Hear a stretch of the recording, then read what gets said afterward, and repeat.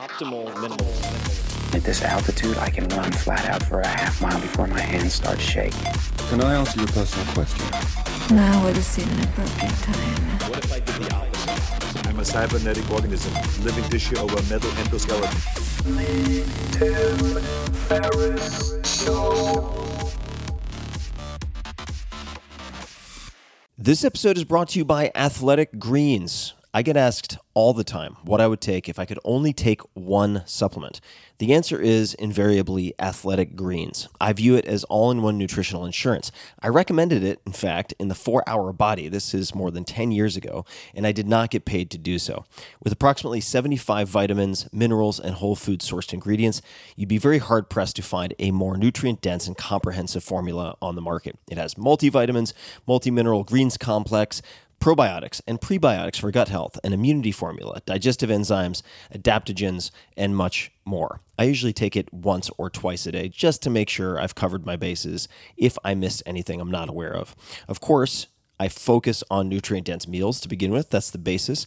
But Athletic Greens makes it easy to get a lot of nutrition when whole foods aren't readily available. From travel packets, I always have them in my bag when I'm zipping around. Right now, Athletic Greens is giving my audience a special offer on top of their all-in-one formula, which is a free vitamin D supplement and 5 free travel packs with your first subscription purchase. Many of us are deficient in vitamin D. I've found that true for myself, which is usually produced in our bodies from sun exposure. So, adding a vitamin D supplement to your daily routine is a great option for additional immune support. Support your immunity, gut health, and energy by visiting athleticgreens.com/TFS. You'll receive up to a year's supply of vitamin D and 5 free travel packs with your subscription. Again, that's athleticgreens.com/TFS, as in Tim Ferriss Show.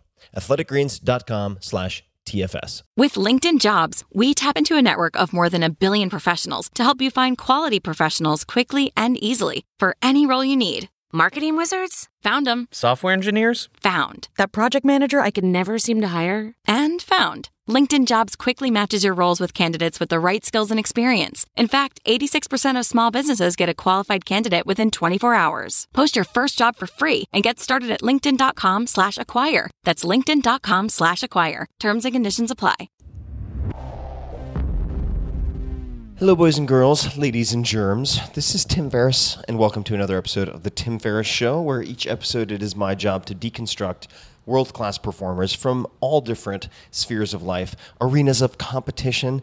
This time around, it is entrepreneurship, business, and just general awesomeness. We have Arianna Huffington. You can find her on Twitter at Arianna Huff and elsewhere, of course, on the socials. She has been named to Time Magazine's list of the world's 100 most influential people and Forbes' most powerful women list. Originally from Greece, she moved to England when she was 16 and graduated from Cambridge with an MA in economics. In May 2005, she launched the Huffington Post, a news and blog site that quickly became one of the most widely read, linked to, and frequently cited media brands on the internet. And in 2012, won a Pulitzer Prize for national reporting. In August 2016, she launched Thrive Global with the mission of ending the stress and burnout epidemic by offering companies and individuals sustainable, science-based solutions to well-being. Arianna serves on a lot of boards, including Uber and the Center for Public Integrity, and she's the author of 15 books, including her most recent, Thrive, subtitled The Third Metric to Redefining Success and Creating a Life of Well-Being, Wisdom and Wonder, and The Sleep Revolution, subtitle Transforming Your Life One Night at a Time. This is a very wide-ranging conversation. We get into plenty of tactics. She is an expert storyteller and very, very funny to boot. So I hope you enjoy this as much as I did. So without further ado, here is my conversation with Arianna Huffington. Arianna, welcome to the show. Thank you, Tim. I love your podcast, and I'm really happy to be part of it. Well, I have had so much fun interacting with you over the years and also observing you in environments where you get to ask a lot of questions. So I'm happy to have the chance to turn the tables and actually dig into your story, because you're always highlighting people around you, and now it's my chance to turn it around and dig into a lot of the background that I haven't heard, but I wanted to start with a question about breakfast because we did it as a sound check, and I think people will enjoy it. So what did you have for breakfast this morning? So every morning I have coffee, bulletproof coffee for breakfast, which is basically, as you know, coffee with organic butter. And then I don't really like breakfast in terms of food. I was brought up in Greece, and people don't have breakfast. They have coffee. And so like a good Greek peasant girl, I don't really eat until lunchtime. And if you want to know what's my favorite food at lunchtime, it's breakfast. So what do you have at lunch? What is your go-to lunch right now? My go-to lunch is poached eggs or scrambled eggs or boiled eggs or any kind of breakfast food. So you have, we're going to come back to all of your experimentation because you seem to have tried just about everything, but I want to give people just a taste perhaps. I mean, you've tried firewalking, list making, journal keeping, infrared saunas. You're very game to experiment. And I'm curious to know if there are any particular practices like those that have stuck with you, that you've found continually valuable for you. And it could be part of your daily routine, or it could be some type of object, could be anything.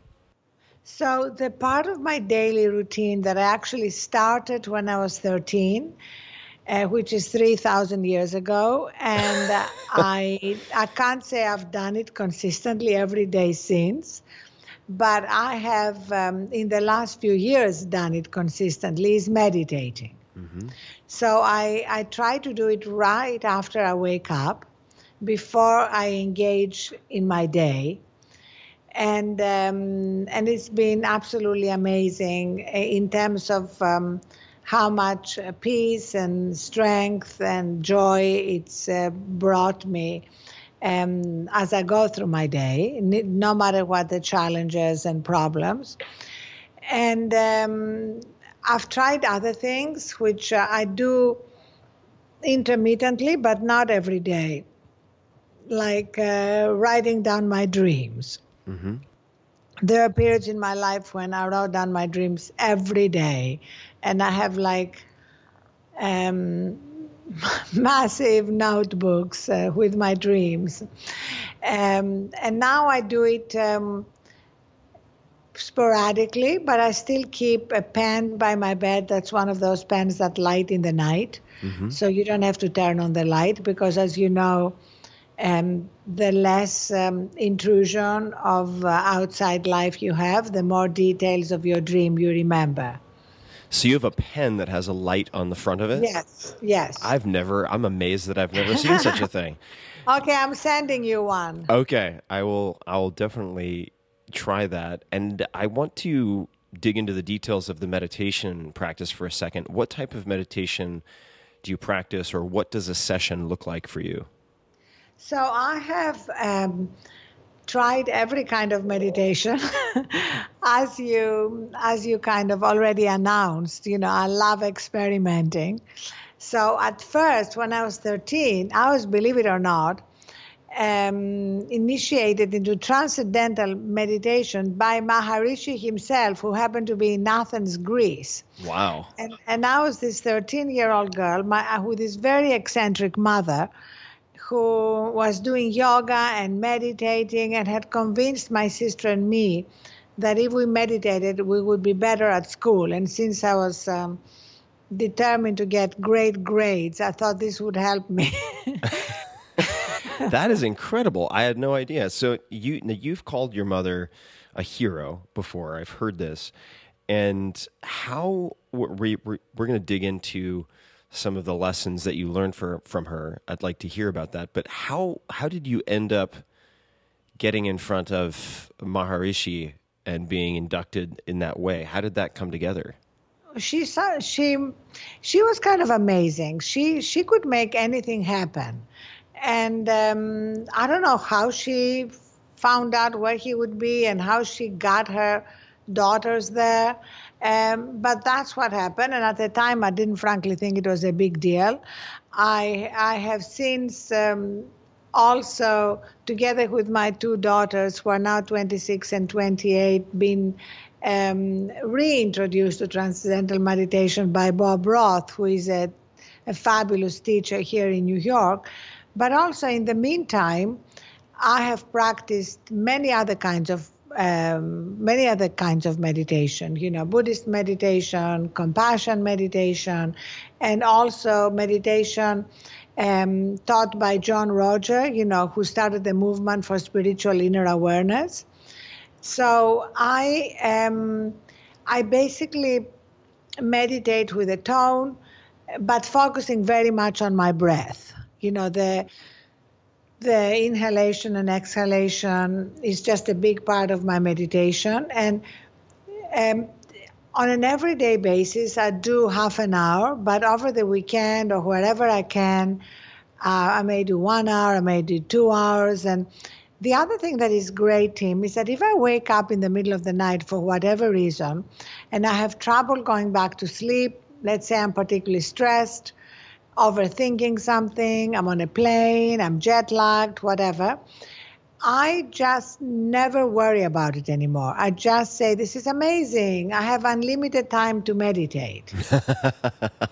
Right. You were gifted gifted the plane delay or whatever it might be. Yes. And normally, when it happens, it's like 3 a.m. or which is, according to the Dalai Lama, the optimal time to meditate. So I think, hey, the Dalai Lama and I are meditating now. And it's very clear, all the new science on sleep shows that it's something which, an experiment, which they call paradoxical intention, that if you take two groups of people and you tell one group to try and go back to sleep and another group to stay awake, the group to whom you said stay awake falls asleep faster. That's funny. Right. I guess it's one of those things where the key is to try less, not to try harder. Exactly, especially around sleep, because sleep is about surrender. And trying to surrender is really hard. It is hard. I think it's especially hard for type A personalities. But you mentioned that your mother could make anything happen. And you also mentioned that you seemed at least driven to get very good grades. Where did that desire to get good grades come from? I don't really know where that came from, but I was a very sort of awkward kid. I was ridiculously tall for a Greek girl. I was literally 5'10" when I was 13 years old. And most of my classmates were 5 feet nothing. So I was literally towering all over them. I was in a girls' school. And just to give you an idea of how bad that was, I was excluded from the school parade. Oh, jeez. Where they had the tallest girls because I was too tall and I would stick out too much. So I also had very frizzy hair and wore glasses. And so I just really spent a lot of time just reading and studying rather than having a lot of friends and being social. Which is, okay, well, we're going to bounce around on the timeline a bit, so that's just how my mind works. I'm surprised to hear that because you are one of the most, if not the most socially adept person I've ever seen live. I mean, it's really like watching, Tom Brady playing football or something, to watch you navigate and manage a room. I'm not kidding. It's really impressive. I mean, when I've been at, say, dinners with you, just observing how you weave everyone together is as enjoyable to me as the conversations that I have. So how did you learn to be social? Well, Tim, it's kind of interesting because I know it's hard to believe, but I am an introvert. And the reason I know that is that I have experienced every emotion in my life including rage and fear and disappointment and everything you can imagine, but I have never experienced loneliness. I need time alone, and I long for time alone, and I've never said this is too much time alone. So I think that's a pretty good indication that I'm fundamentally an introvert who loves people, provided I have enough time to refuel by myself. And if I do, then I love bringing people together. I think that's one of the things I most love, is kind of introducing my friends to each other, making sure they are connecting, setting people up. Numerous ways to really make sure that people I care about are connected to each other.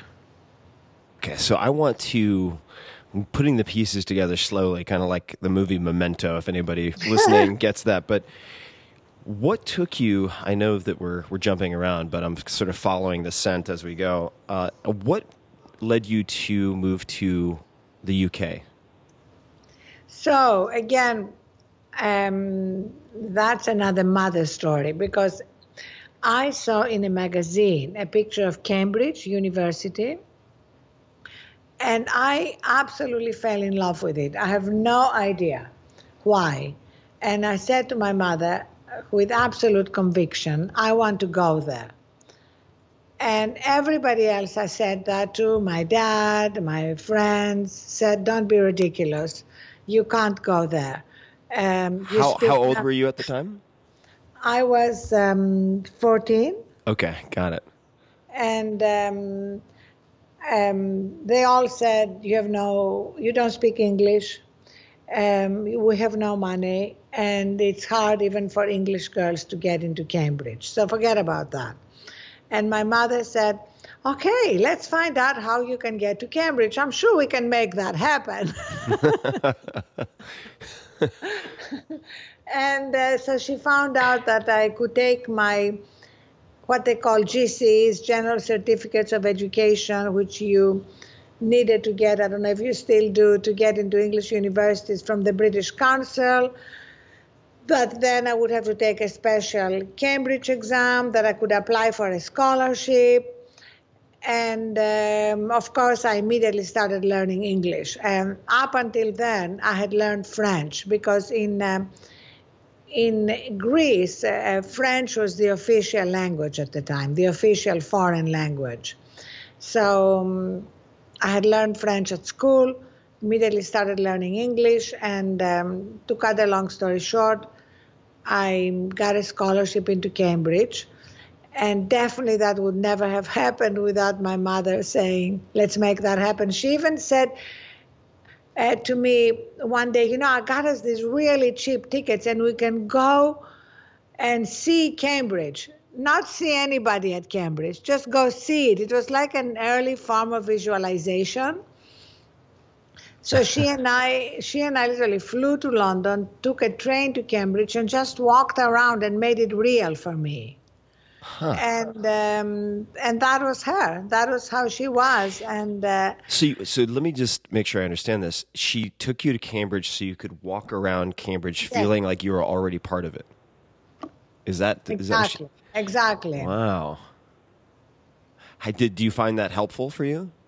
I did. It just made it very real. It took it from a magazine picture to a real place where we walked around for hours and saw the different colleges and had coffee in the coffee shop and saw the river. And of course, by the end of it, I wanted to go to Cambridge more than ever. Are there any particular parenting approaches or sayings that you use with your daughters that your mother used with you? Has her parenting style influenced how you parent? Completely. My parenting style is identical, except I'm perpetually guilty because I'm definitely not as good as she was. In any case, I think most mothers are guilty about something, especially working mothers. They say you take the baby out and they put the guilt in. But for me, I think the heart of it is unconditional loving. That was really her biggest gift, to love you unconditionally, while at the same time making you believe that you could do anything you wanted to try, but that if you failed, not a problem. Because as she used to say, that was one of her favorite sayings, failure is not the opposite of success, it's a stepping stone to success. So she made my sister and me feel very comfortable with failing. It was not a big deal. Taking risks was part of life, and failing was part of life. And then she was very funny, and she used to say angels fly because they take themselves seriously. And whatever happened, bad things happening, she just, little bad things or bad things, bad things, like my father being a philanderer and her ending up separating from him. They never actually got divorced. How she turned that around and still managed to create an amazingly warm, loving home for us. Or little things like our favorite thing for our birthdays was to go with her to 2 movies and a play. And so we're ready to leave our apartment with my sister, and we locked our keys in. So every other mother would have just kind of dropped the program and tried to get the keys, etc. My mother said, okay, no problem. Let's just go to the movies and go to the play. Let's keep to our schedule and we'll figure it out. And of course, by the time we were opposite the fire station, so when we got back, she went to the fire station and asked if they could help us. And because she was always such a giver, she would always bring everybody food and help them with anything they wanted. The firefighters put a ladder up and let us in through the window. So it seems like, I mean, just by watching your mother and experiencing that over time you would feel like you could figure out just about anything. I mean, is seeing someone being that adaptable, I would think would really impact you. I mean, the question that I've been wanting to ask also about a few of these things you mentioned, the failure as a stepping stone and so on. You talked about not speaking English when you saw this picture of Cambridge in a magazine, but I read that you became really determined to excel in the debate society at Cambridge. I don't know if that's accurate or not, but if it is, can you walk us through your decision to do that and what you were thinking at the time? Because I would imagine that would be very intimidating. Yes, so actually what happened is that I was absolutely fascinated by debates at Cambridge. I loved them more than anything at Cambridge. And I was determined to learn to speak, to learn to speak publicly. And so I would literally stay at every debate until the bitter end. And I would wait my turn to be called on to speak, because they would have the main speakers and then anybody could speak. But I was terrible, and I had a very heavy accent, even heavier than now. And so I was normally picked last, like kind of midnight. But it didn't matter. I just sat there, I made notes, I learned. And but I hadn't really thought of competing to be elected to an office at the union. That seemed like not something I could ever achieve. So what happened is that one weekend, when I was in London, a friend of mine put me down for the election to the standing committee, which was like the first step before you became a secretary and a vice president and a president. And I was deeply embarrassed when I found that out. I thought I would be humiliated. And I tried to get my name off it, but it was too late. The ballots had been printed. And then, to my immense surprise, I was elected to the top of the standing committee, which was a complete surprise. I would really never, ever, ever have guessed that this would happen. But that's how I ended up, then being elected secretary and vice president and then president. So the decision to learn to speak was very, very deliberate. The fact that I ended up becoming president of the union, which actually was a defining moment in terms of my career, was completely accidental and dependent on this friend of mine who took matters in her own hands. Why was it a defining moment for you? It was a defining moment because it's hard to understand how much at the time it meant to be elected president of the union.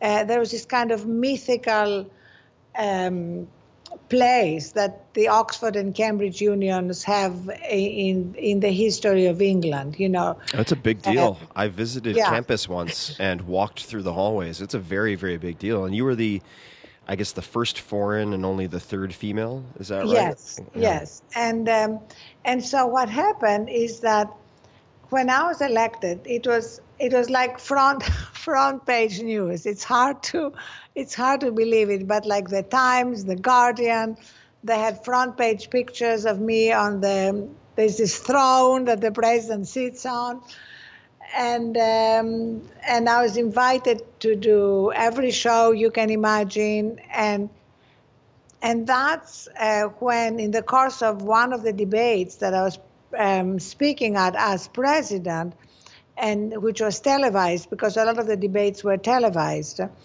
a publisher saw the debate and asked me to write a book based on the views I expressed in the debate. So it truly was defining because I had no intention of being a writer.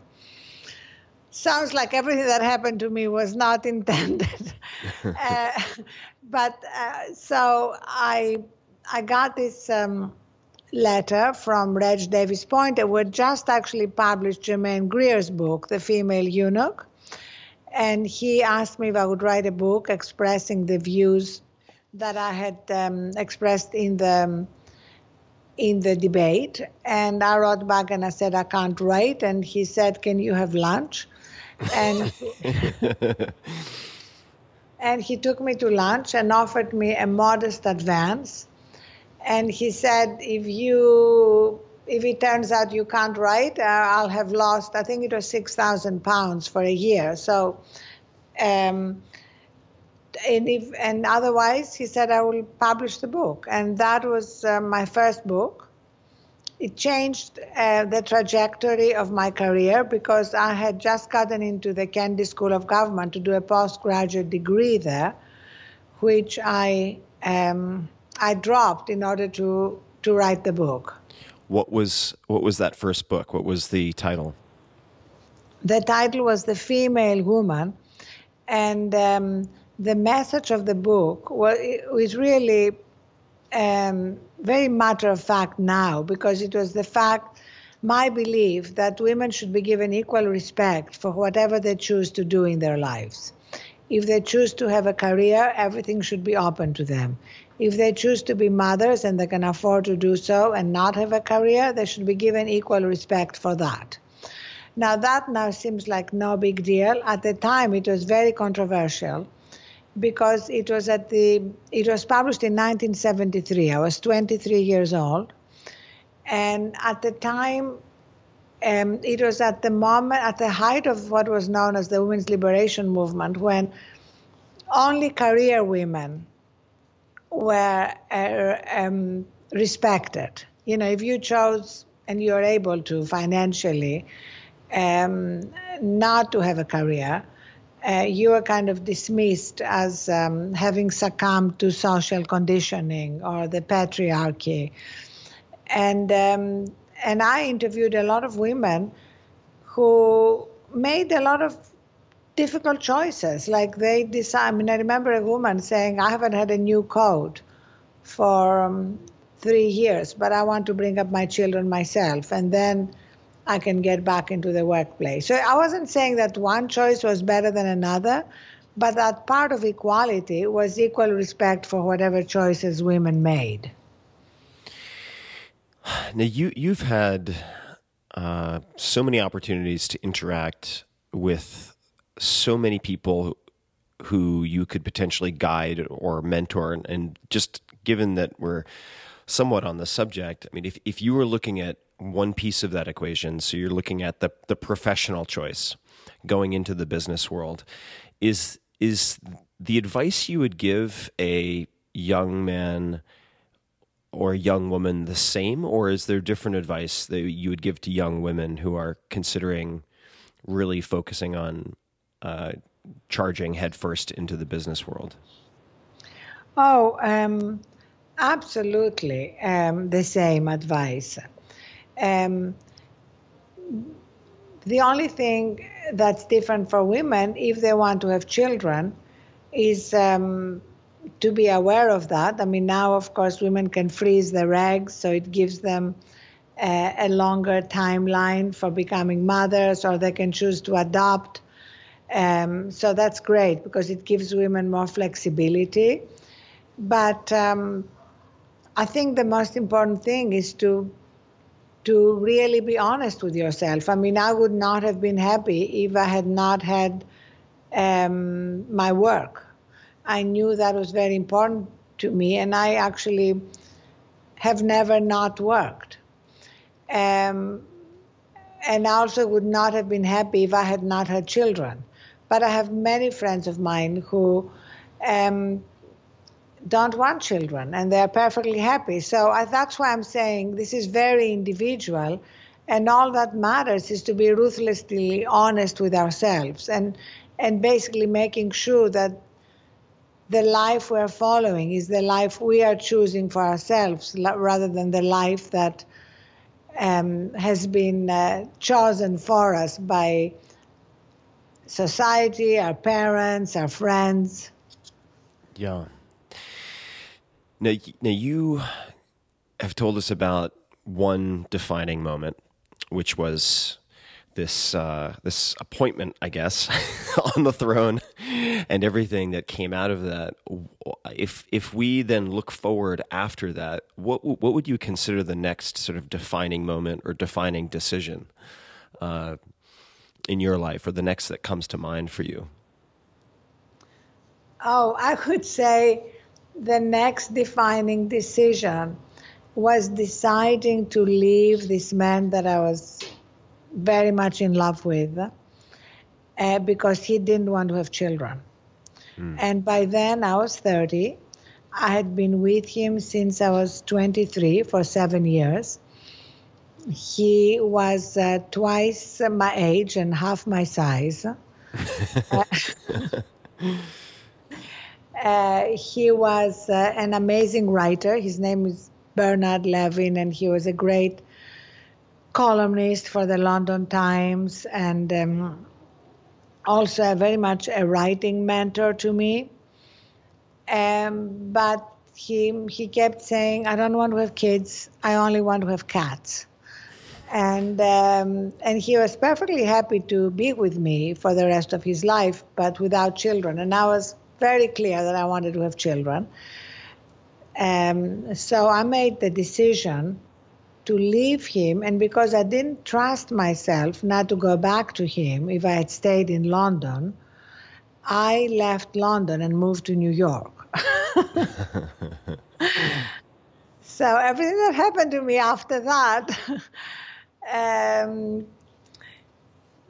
the rest of my work, launching the Huffington Post, having my 2 daughters, all of it, team, happened because a man wouldn't marry me and have children with me. So it's good to remember that.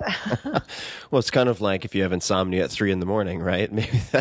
Maybe it's sort of a hard moment, an opportunity or a gift disguised as a very hard moment. And for those people who don't know, how did the Huffington Post come to be? So you land in New York. How did the Huffington Post come to be? Oh, that's the Huffington Post is many, many years after I landed in New York. So I was born in 1950, so I'm 67.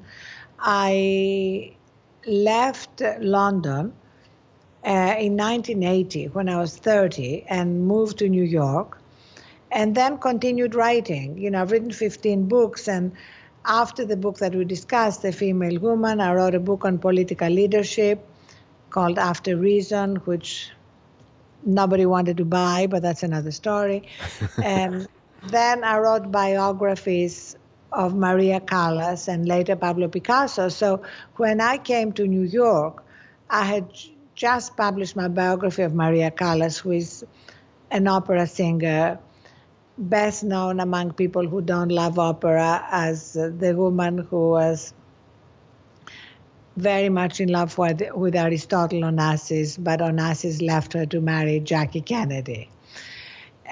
Just to put her in context. And so when I came to New York, my book on Maria Callas had just been published. And so I was, which made it easier to move to New York because I was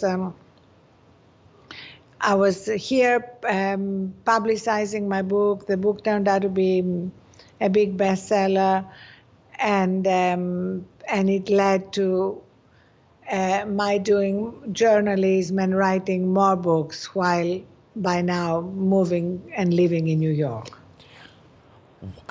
15 books is a lot of books. What is your writing process, or what helps you to be so prolific? I'm always impressed and have been impressed when I've considered how many books you've written. What helps you to achieve that type of volume? So my writing process changed dramatically. At the beginning, my writing process was painstaking and incredibly slow because I had this sort of inner censor. So I would write a sentence and then the inner censor would step in and say, that's not the right word. And I would spend a long time arguing with myself about what the right word was. And gradually I realized that I was able to speak without notes for an hour or longer, and that I should use that skill to create first drafts. So I started dictating my first draft. Ideally to somebody I work with, because I like having that kind of response from someone. If you're in the same room and you're speaking and they're typing, but you kind of, they smile or they guffaw or they show whether they liked or didn't like something. And that has dramatically accelerated my writing process because it's so much easier, as you know, Tim, to edit a first draft and edit it extensively and go through multiple editing processes than it is to write a first draft. And is the person you're speaking to interacting with you or asking you questions, or are they just listening and transcribing? No, they're just listening. I mean, they're perfectly free to interrupt and say anything. But largely it's just listening, but just kind of, how people listen, but they show you if they agree or if they like something or if they didn't get it. It's like, it's very subtle but obvious. Oh, for sure. I mean, you can see that's one thing I always pay attention to when I have proofreaders reading my material. I like to be there when they read it because if they laugh, I always say, okay, what was that? And they'll say, oh, no, it was nothing. And I'm like, no, what was it? What made you laugh? I always want to know what provokes the response. Yes, exactly. No, I asked about the interaction because I remember with the 4-Hour Workweek in particular, I hit a point where I was really stuck, and I was stuck not for a day, but for about 2 weeks, and I didn't know how to tackle this chapter, so I decided to I had the intention of having someone interview me so they could ghostwrite a first draft that I could then use as a jumping off point. But I learned as they interviewed me over the course of about 90 minutes that they had actually helped me figure out how to fix the chapter just by interviewing me because I was too close to the material. So I'm really fascinated by using those types of tools to jumpstart, or like you said, to get a first draft out, because that is so difficult at times. That's great. I'm glad to hear that you have a kind of similar process. Yeah, the interviewing, I find, is a great way to take a step back from the material. I never give, if I need someone to interview me to figure out a given chapter or aspect of a book, I never give them any background because I want them to come in fresh, like a reader who just picked it up off the shelf without any type of context. So you're writing and working on all these books. When was the decision made to turn the Huffington Post into a company, or to create that company? So by 2000, I started seeing that a lot of very rich conversation was moving online, and that a lot of the people I loved and admired were not going to be part of it because they were never going to start a blog. And because at the time, bloggers were seen as people who couldn't get a job and were blogging. Remember the cliche from their parents' basement, right? Right. And so I started writing in my column. I had a syndicated column at the time about bloggers, and I just really loved this. What blogging was, which was being more conversational, being more intimate, responding to your readers. They respond back, the whole interactive nature. So I decided, together with my co-founder, Kenny Lair, to launch the Huffington Post in 2005 as two things. One was a collection of bloggers commenting on anything, from the events of the day to food to movies, anything at all. I mean, one of our saying was, if you have something to say it on the Huffington Post. And also a journalistic enterprise where we practiced conventional journalism, investigative journalism. At the beginning, the blogging part was the dominant part until we started raising and making money to be able to hire journalists. And the first day we launched was kind of a new day for blogging, because suddenly we had on our front page people like Nora Ephron and Walter Cronkite and John Cusack and Larry David, and people who had never blogged before. And it began the process of elevating blogging to something that, of course, now we all do. There's no journalist who isn't blogging at the same time. And gradually we started adding journalists who ended up winning a Pulitzer for investigative journalism. And from the beginning, I saw HuffPost as a combination of the best of the old and the best of the new. How did you get all those known names to participate during the launch? What did you say to them, or how did you convince them to do that? So these are kind of people I had met, and I wrote to them, and basically my pitch was, you wake up in the morning and you have something to say, I know you do, about the events of the day, about a movie you saw last night, about anything. But you're busy. You have a book to write. You have a company to run. And, sure, you could write it for the New York Times, but you have to deal with editors and processes, and you don't really bother.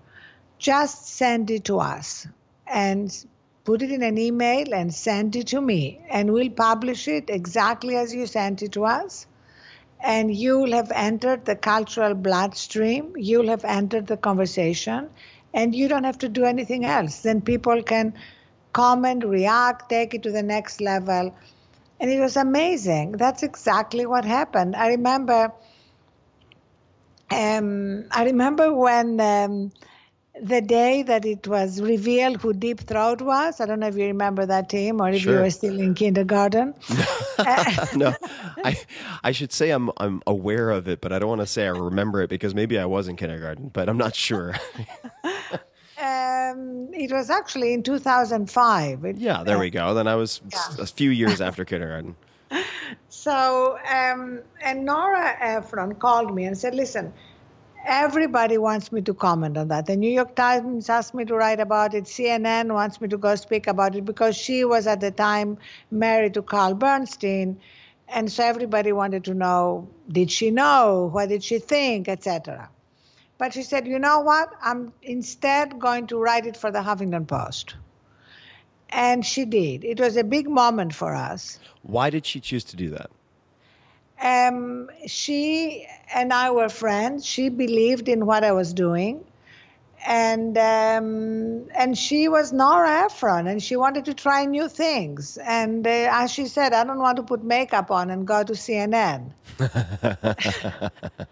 and I'm writing another book, and I don't want to spend time arguing with New York Times editors about a sentence. Right. I want to spend 20 minutes, write this down, and you publish it. But what was amazing, team, was what happened afterwards. Because Nora Ephron's piece was everywhere. It was in the New York Times, and it was on CNN. And suddenly people began to realize that it no longer mattered where you wrote something. If it was interesting or newsworthy or important in some way or another, it would be everywhere. So I want to...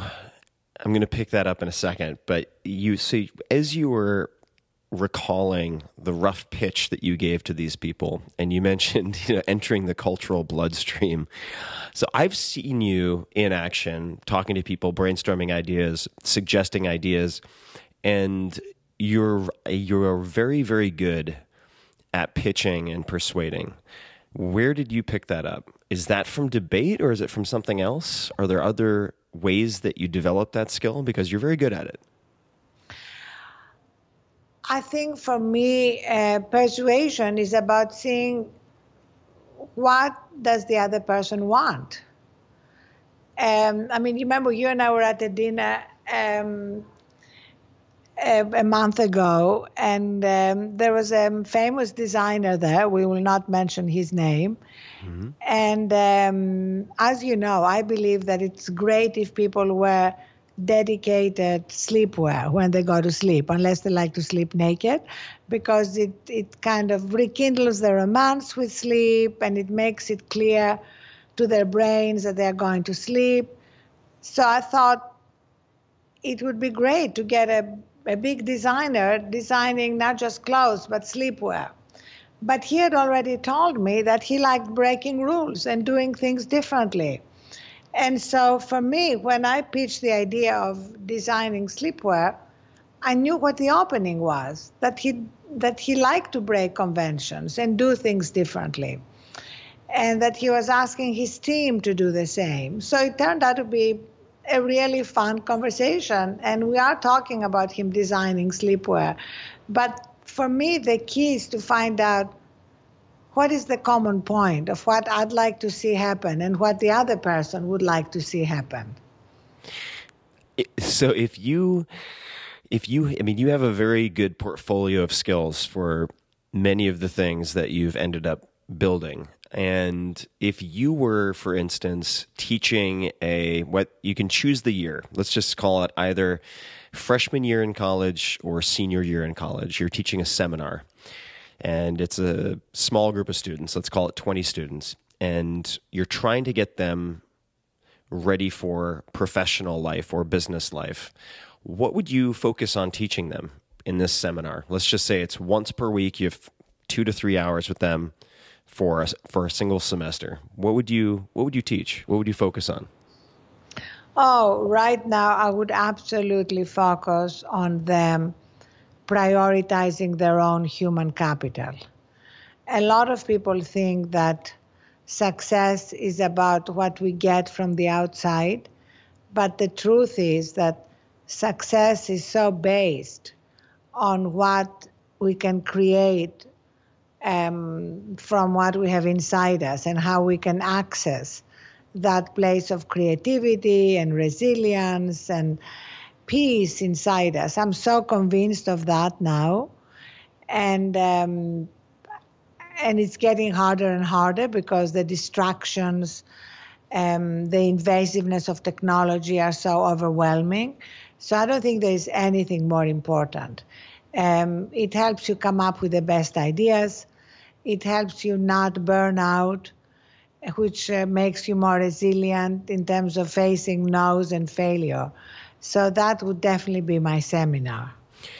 And what tools or suggestions or practices would you try to impart to these students? Because let's just say, if we're talking about Cambridge, they've almost pre-qualified already as type A personalities, probably, right? I mean, these are very ambitious kids.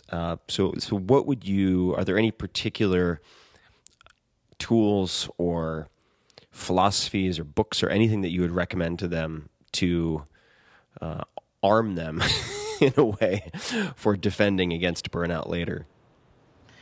Yes, I would recommend that they read the latest science around the importance of sleep and pauses in the course of our day, because we claim to be data-driven, but in fact we are living our lives ignoring the data. The prevailing culture still believes that being always on is the way to succeed. That cutting down on sleep means we are more productive because we have more time available. So I would show them the latest science, and then I would bring together new role models, people in the arena that they admire. And if they admire business people like Jeff Bezos, who wrote on Thrive Global why he gets 8 hours of sleep a night. As he put it, it's good for Amazon shareholders. And he broke it down. He said, when I get 6 hours, my decision making is 5 to 20% less good than when I've had 8 hours. And my value is entirely dependent on the quality of my decisions. Now, that's entirely based on science and on his personal observation of how he makes decisions. Or if people are more likely to be swayed by cultural icons, I would quote Selena Gomez, who wrote for us why she does a regular digital detox. Because, as she put it, when she does a digital detox, she reconnects with herself and is much more present in everything she's doing in her life. What does a digital detox look like for her or for anyone else who might want to try it?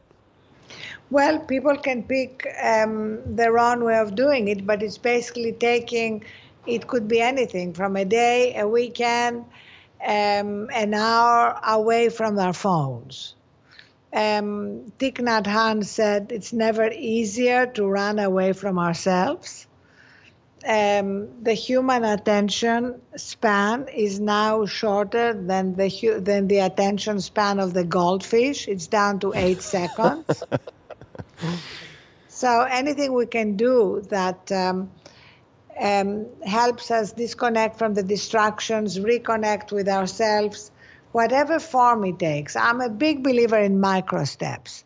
Like if the idea of a one-day digital detox is overwhelming, just try an hour, try half an hour, whatever. Whatever your entry point is, just take it.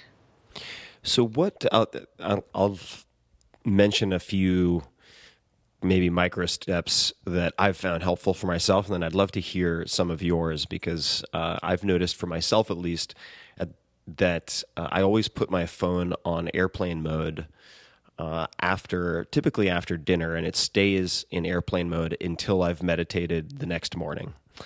So that is one practice. That's fantastic. That's really great. And I've been doing that for probably 2 years now, because I've noticed that if I do not have it on airplane mode, number one, there will be lights and so on in my bedroom, which is not ideal, and I know that you have quite a bit to say on that. And I also find that if I am barraged by any type of inputs in the morning before doing my meditation, the meditation is of a very, very low quality. And the second thing that I do on a weekly basis is I try to take what I do call screen-free Saturdays. And it doesn't mean that I'm totally avoiding electronics, because I don't own a car currently, and I'll use my phone for, say, Uber, Google Maps, and so on. But otherwise, I'm not using a laptop, and I'm not using social media of any type. So on Saturdays, that is a weekly sort of Sabbath away from a lot of the distractions. Are there any other micro steps that you might recommend to people, or that you found personally helpful? That's fantastic, and I know how many people have been influenced by you doing that. For me, another little micro step is not charging our phone by our bed. And the reason for that is that we are all slightly addicted to our phones. And even with the best intentions, if we wake up in the middle of the night and we can't easily go back to sleep and our phone is right by our bed, we are going to be tempted to pick up the phone and look at our texts or look at Instagram. And that will dramatically interfere with our ability to go back to sleep and truly recharge. So that's one little micro step. Another micro step for me, which is similar to yours, is never rushing to my phone at the beginning of the morning, the first thing I do, but have my own ritual, which includes meditation, and which includes setting my intention for the day before I get on my phone. And when I get on, I love doing my stationary bike in the morning. I'm perfectly fine being on my phone and answering emails while on the bike. What does, well, actually, I'm going to ask you about your morning routine, and then I'm going to come back to why all of this became so important to you. But what does your morning look like? Do you have any particular routines? Like, could you walk us through the first, say, 90 minutes of your day, when you wake up, and then what happens after that? So, first of all, I just want to say that I don't believe in having the same time to go to sleep at night and the same time to wake up in the morning. Kind of my life doesn't work like that, and I don't like setting up rules which I'm going to break every day. Right. So my goal now is to wake up 8 hours after I went to sleep. Right. Because I have found out that 8 hours is what I need to operate on optimally. And also it happens to be what a lot of people need. You know, the scientists have told us that unless you have a genetic mutation, in which case you can do great on 3 or 4 hours, and about 1.5% of the population has that, the rest of us need 7 to 9 hours to have a fully restorative sleep. So that's kind of my ground rule to myself, and 95% of the time I do it. I don't do anything perfectly, and I'm a work in progress, but I think 95% is pretty good. So you wake up 8 hours, let's say, after you've gone to bed, and then what happens after that?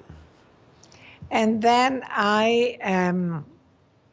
the first thing I do is sort of meditate and then after my meditation, I set my intention for the day. Like what do I want out of that day in terms of my work or my being or my family.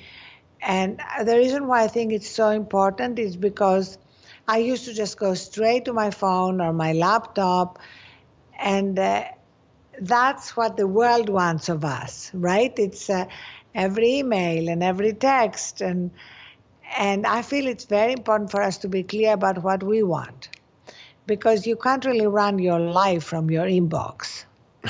No.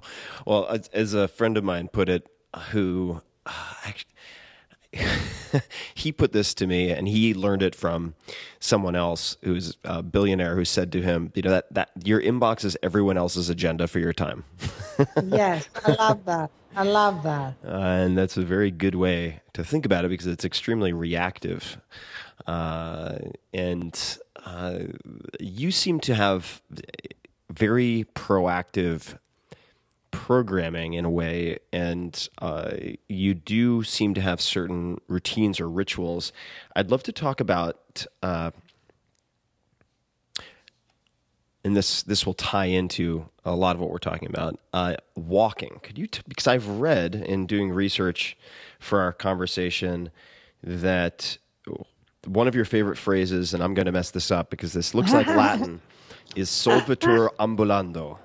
Yes. Which means it is solved by walking. Could you please talk about walking and what role it has in your life? So, I lived in Los Angeles for many years. My two daughters went to school there, and I lived in Brentwood. And it's kind of amazing that there are hikes everywhere, literally 5 minutes in the car from my home. They're the most beautiful hikes, the Mandeville Canyon hike and the Cantor hike.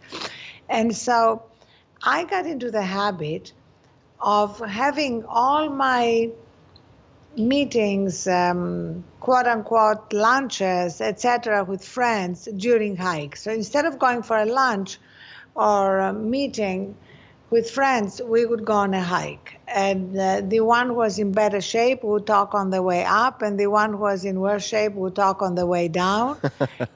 And some of the best things happened on these hikes. I remember telling all my girlfriends about my idea of launching the Huffington Post, and Laurie David, who at the time was married to Larry David, immediately said, I'll invest. In fact, Laurie and Larry invested together, and then when they got divorced, they split the investment. And Kimberly Brooks became my first art editor, and it was just like a great way to just talk about everything, whether it was work or personal life. There was something about being in nature that made us all more willing to be authentic and vulnerable.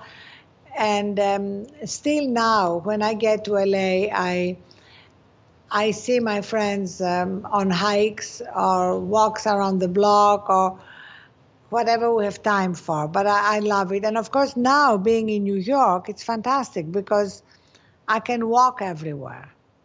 It's a great walking city. New York is really a fantastic walking city. And I've noticed a number of my, what I would consider most productive friends, which is saying a lot, because I have a lot of productive friends.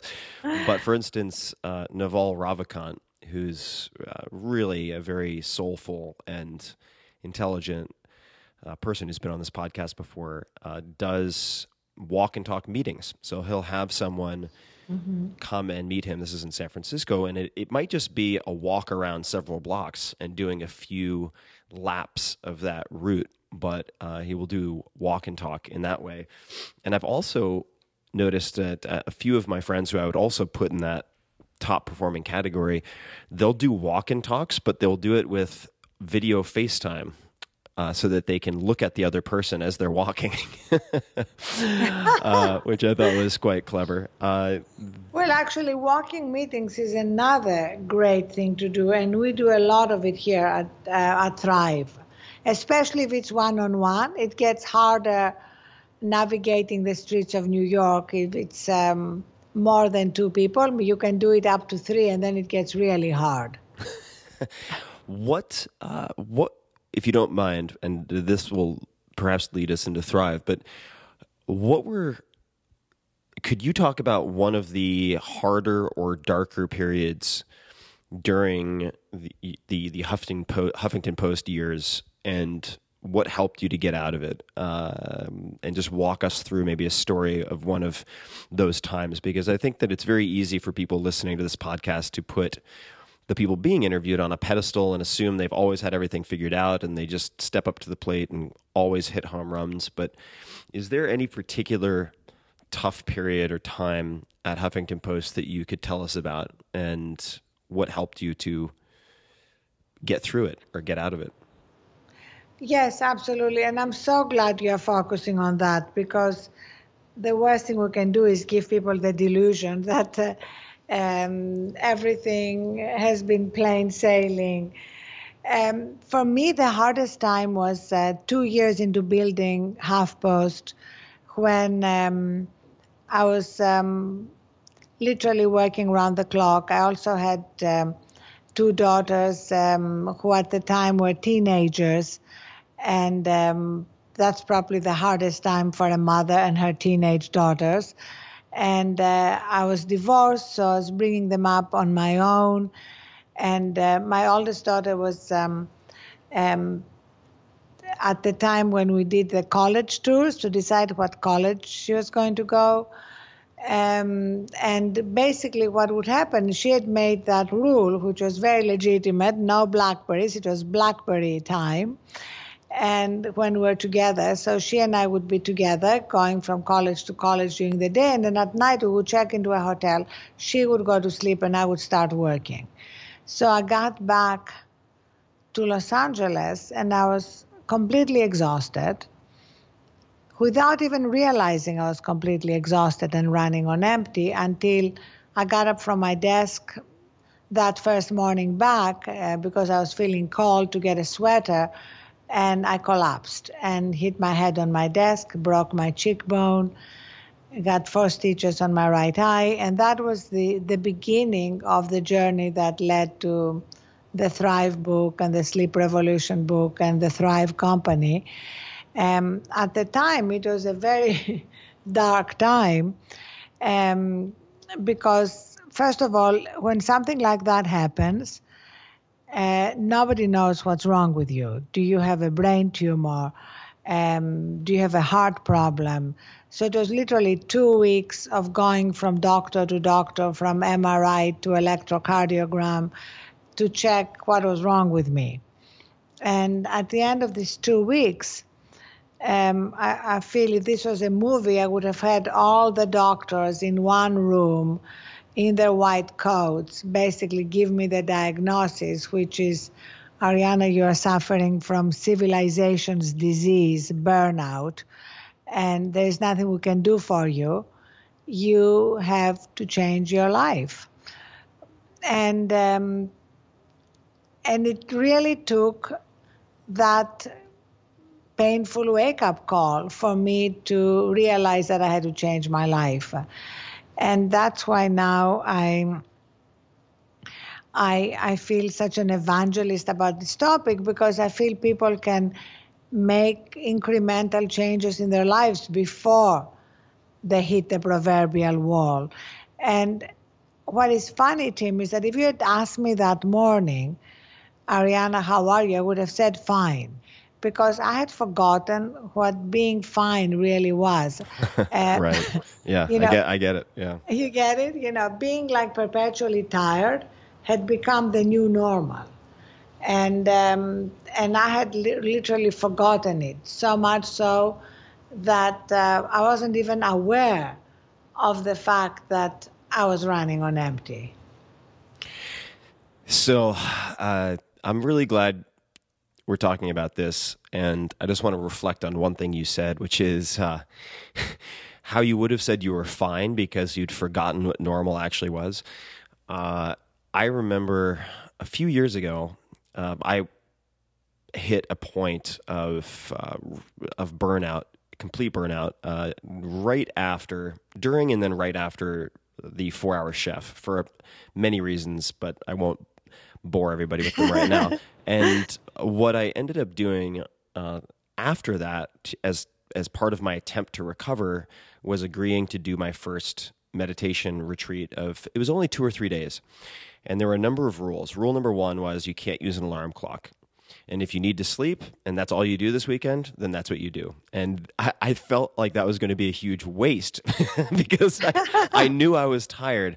But that was part 1. And part 2 was they recommended that everyone cut back on caffeine intake, which is I suppose, one of my compounds of choice. Fortunately, I'm not drawn to opiates, but stimulants are, unfortunately, something that have often been right at my side, and my body just seems to crave and respond to that with a certain degree of addiction. So I had been in my normal routine for months prior to that, going to a Thai restaurant that would let me sit down and work on my book, and they would give me the unending cup or glass of iced tea. So I'd end up drinking 2 or 3 gallons probably of iced tea, and that was my normal, right? So that's just what I assumed baseline felt like. And then for the first time in probably 6 months, I went completely off of caffeine in preparation for this retreat, proceeded to sleep almost the entire weekend, and felt rejuvenated, no gadgets or devices. Then I went back to, in this case, San Francisco, where I used to live. And what did I do? I went back into my routine and I went to the Thai restaurant. And then I remember after maybe 2 or 3 glasses of iced tea, and keeping in mind that before that I was drinking 20, 30, not feeling anything. That was just status quo. And I had maybe 3 glasses and I felt so agitated and so unpleasant that I realized, oh my God, like this times 10 was what I assumed was normal just a week or 2 ago. And it was just mind-boggling. I mean, it was such a wake-up call for me. But I feel like I'm giving a confessional. I just wanted to share that. But what were some of the first things that you did after you hit your head, saw all these doctors, they say you need to change your life? In the, say, week that followed, what did you do? Well, first of all, I love your story because it's the same message that we both want to impart, which is how often we're not even aware of what we are doing to ourselves. And that's why by listening to each other's stories, we can increase our own awareness. So for me, that first of all, these first 2 weeks were spent going to doctors and asking questions. I've always been drawn to philosophy. I've always loved reading the Greeks and the Romans and everyone in between. And the one question that really every philosopher asks is, what is a good life? And I feel that what we've done is we've reduced the answer to that question to what is success. And we've reduced the good life to a successful life, and we've reduced success down to money and power / status. So we've kind of shrunken the definition of a good life. And I found that during that time, I went back to books I loved and had read before. So it's not as if this was like a new journey for me. I'd always been drawn to that quest. But this was something that had a new urgency and a new determination to actually live differently and not just read great books. And were there any particular changes were there any particular books you remember having a renewed impact on you? And then were there any particular steps that you took after that? Yes, actually, a book that I read that I had not read before, which was recommended by a friend, was incredibly powerful for me because it was written by a man who was in the arena and yet lived life the way I wanted to live my life. And that was Marcus Aurelius, who was the emperor. Yes. Meditations? Meditations, exactly. So he was the emperor of Rome, That was a pretty big job. He had faced invasions and plagues and betrayals and an unfaithful wife, and yet he was able to be imperturbable. That was my favorite word at the time, and be very connected to that centered place in himself from which he wrote this amazing book called Meditations.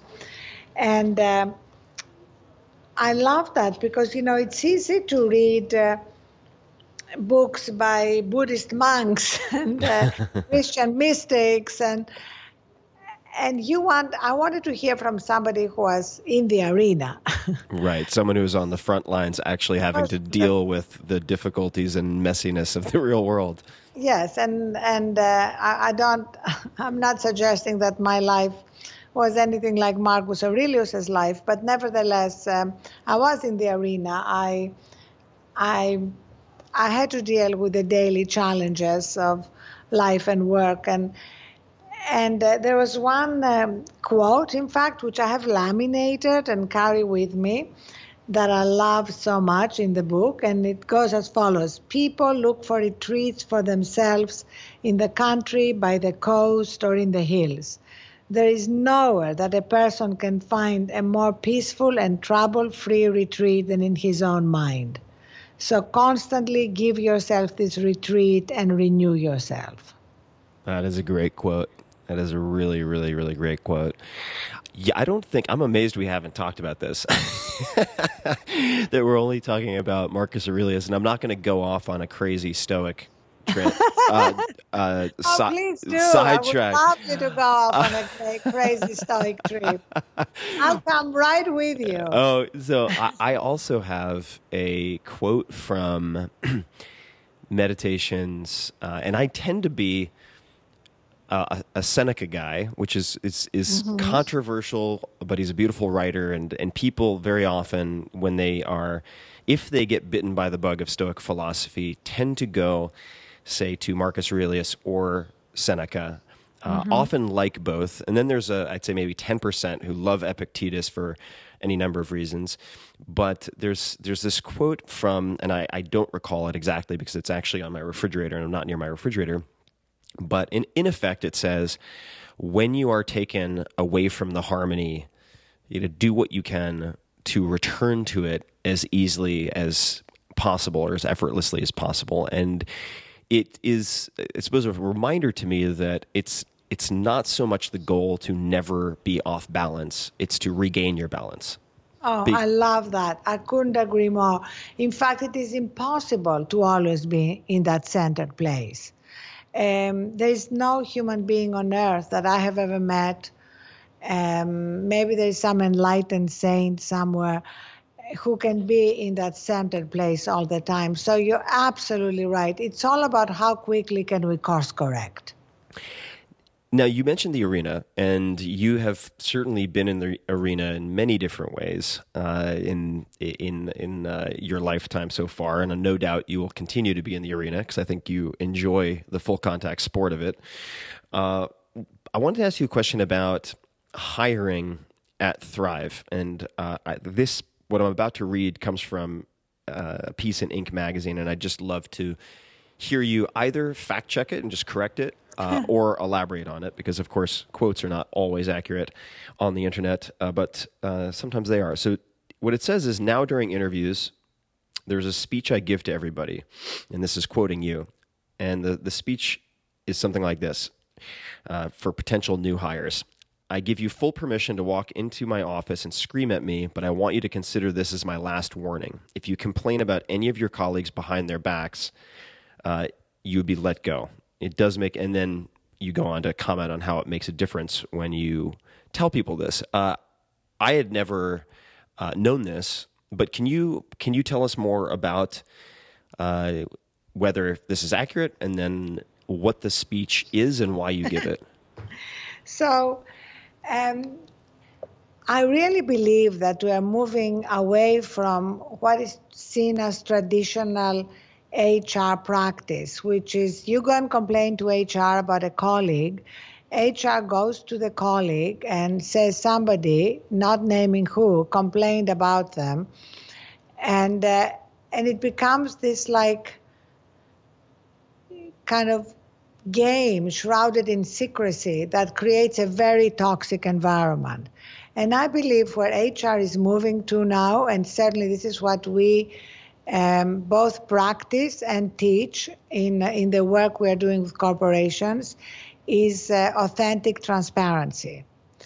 And I believe that people who trust themselves and trust each other are willing to have difficult conversations. You know, relationships are not easy, whether they are work relationships or personal relationships. We may upset each other. We may say something the other person takes the wrong way. We may do something that upsets someone. I give everybody complete permission, starting with me, to come and tell me directly that I did something they didn't like, I said something they didn't like. And when I say scream, I want to make the point that say it in as raw a way as you want. You don't have to figure it out how to say it. You don't have to, you can say it while you are angry. You don't have to wait to calm down, whatever. But if you're incapable of doing that, if you're only capable of passive-aggressive behavior, which is always being nice to your managers or to your colleagues while bad-mouthing them behind their backs, consider this your last warning. I mean, if we say that as clearly as we have said it, and not just I, but everybody here, but you can't do it, then this is not the right place for you. I love that. I wish more people did this because I feel like, and I don't want to, I'm trying to hold myself back. I've had too much caffeine maybe, but I feel like the handling of everyone with kid gloves and sort of infantilizing of the workplace is, in the short term, the avoidance of pain, but guaranteed to create much larger problems and much greater pain in the long term. So this approach, I think, is just so refreshing. And my question is, how do you, when you are hiring people, and many of those hires, I would imagine, are younger, perhaps they've only known the environment where you would go to HR and report. They're not accustomed to having uncomfortable conversations with coworkers where they try to address things directly. Do you try to in any way coach them or provide them with guidelines for how to have those conversations? Oh, yes, absolutely. In fact, actually, Tim, it's interesting. We hire a lot of people straight out of college, and that's great. It's so easy to tell them that, and they get it, and they practice it. It's people who come to us from other companies that need more coaching. And I think we are able to do it by often having difficult conversations at our leadership meetings, repeating that in our team meetings, repeating that again and again, that we encourage people to have difficult conversations. We encourage people to communicate when they are not happy with something. I always prioritize that. People know if anybody texts me or emails me and says, I have a problem, something has happened, I want to talk to you, I drop everything to address it. So people know there is always a forum, including with me, where they can address problems. And so I think we've really created that atmosphere and that space here. And we also make it part of hiring, which helps hire people who are more comfortable having difficult conversations. Now, your sister, who I love, yes. I believe, has said that you are like Athena, I believe. But on the flip side, I've also read that your favorite Greek god is, now I don't know if you would pronounce it Hermes or Hermes. Hermes, unless you want to refer to the scarves. The scarves, right, which confuses me as a Long Island boy with no culture. So, all right, Hermes. So why does she think that you're like Athena, and why is your favorite Greek god Hermes? Well, first of all, I wrote a book on Greek gods and goddesses, and where I approach them as archetypes. And I believe that we all carry all the gods and goddesses in us. So the question is, who is the most dominant god? So Athena is the goddess of wisdom, and I'm very flattered that my sister thinks that's my dominant goddess, but I aspire to Hermes being my dominant god, because he's like my favorite god of Greek mythology, because he's so multifaceted. He's both childlike and playful and wise. He's mystical and comfortable in the marketplace.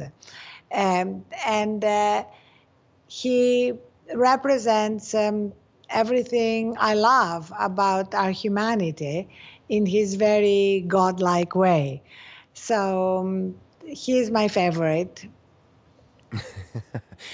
And I mean, you really have struck me in all of our interactions, and as I've observed you, as someone who's really made a conscious effort, as you said, to be honest with yourself and to see reality as it is. But there's one anecdote which I think falls into this category. It's kind of related, I think, that I've never heard from you. So again, I read a lot on the internet, and I have to be careful sometimes with that.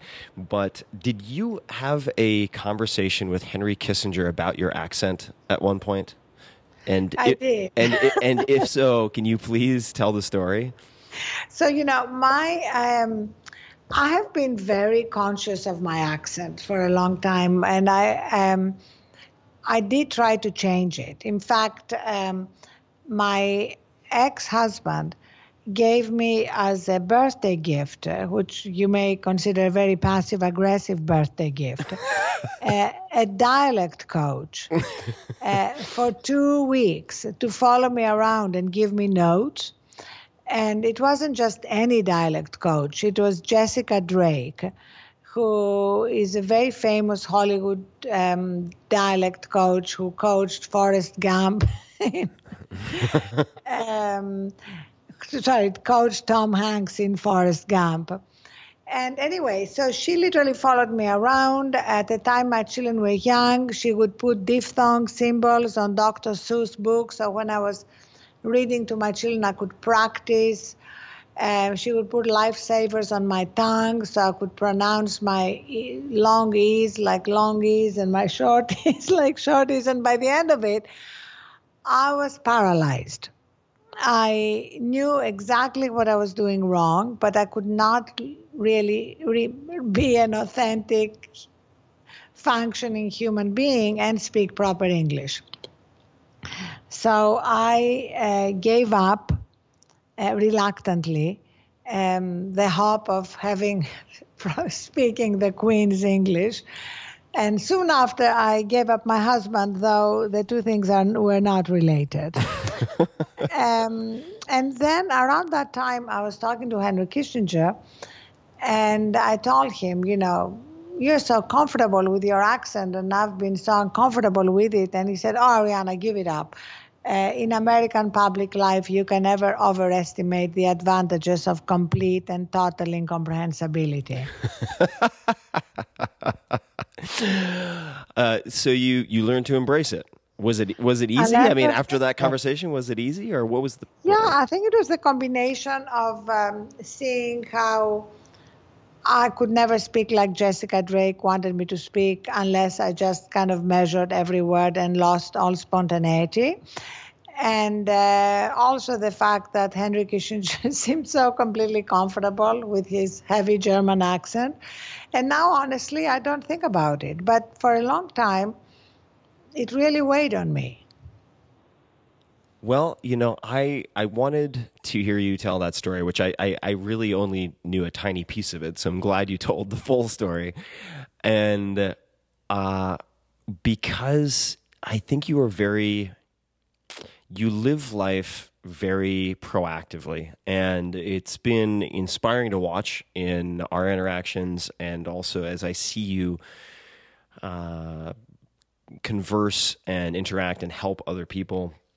So I really encourage people, obviously, to check out Thrive Global, and I'll mention in a second where they can find you on various social platforms. But first and foremost, I just wanted to thank you for taking the time, because this has been so fun, and I'm sure we only found the very tip of the iceberg in terms of the stories that you could tell. So maybe we'll do a round two sometime. But I really appreciate you making the time to have the conversation. Oh, Tim, I absolutely loved it. And I would love to invite your listeners to tell their own stories, their stories of burnout, their wake-up calls, their life hacks, and we can post them on your site and on Thrive Global and social them. I really believe that our stories can help others in a way that goes beyond science and data. So I love collecting these stories, and I love inviting people to participate. Well, let's point them to thriveglobal.com. People should check it out. Absolutely check it out. Actually, I'm going to make it even easier. I'm going to give you my email address, and they can email me directly. That's how the Huffington Post started, remember? Okay, so before you do that, Derek Sivers once did that because he said no one's listening after 2.5 hours. And he had his inbox explode to the point that it became very difficult to manage. Is there a... so I'll leave it up to you. But I am ready to take the risk. Okay, all right. It's then proceed. at thriveglobal.com. All right. So, all right. Well, you seem to be a masterful surfer of technology, so I will leave you to contend with what comes out of it. But everybody heard it. at thriveglobal.com. So you can send your stories to Arianna, and you can say hello to her on LinkedIn, Arianna Huffington. Facebook, also Arianna Huffington, and then Twitter and Instagram, Arianna Huff, Huff. Is there anything else, Arianna, in terms of asks or suggestions or parting comments that you'd like to make before we finish up? No, that's my ask. Let's share our stories and change the culture so we can reduce all the unnecessary suffering people are experiencing. Thank you, Tim, so much for all you are doing to make that possible. Well, thank you for sharing so much and doing what you do. And I'm absolutely thrilled to have you on. And for everyone listening, you can find links to everything we've talked about in the show notes, as usual, at tim.blog/podcast. Arianna, thank you so much. And to everyone listening, be safe, get your sleep, pay attention to your body and how you feel. And as always, thank you for listening. Hey guys, this is Tim again. Just a few more things before you take off. Number one, this is 5 Bullet Friday.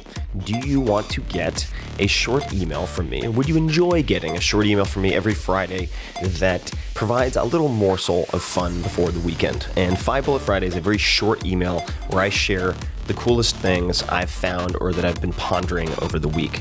That could include favorite new albums that I've discovered. It could include gizmos and gadgets and all sorts of weird shit that I've somehow dug up in the world of the esoteric as I do. It could include favorite articles that I've read and that I've shared with my close friends, for instance.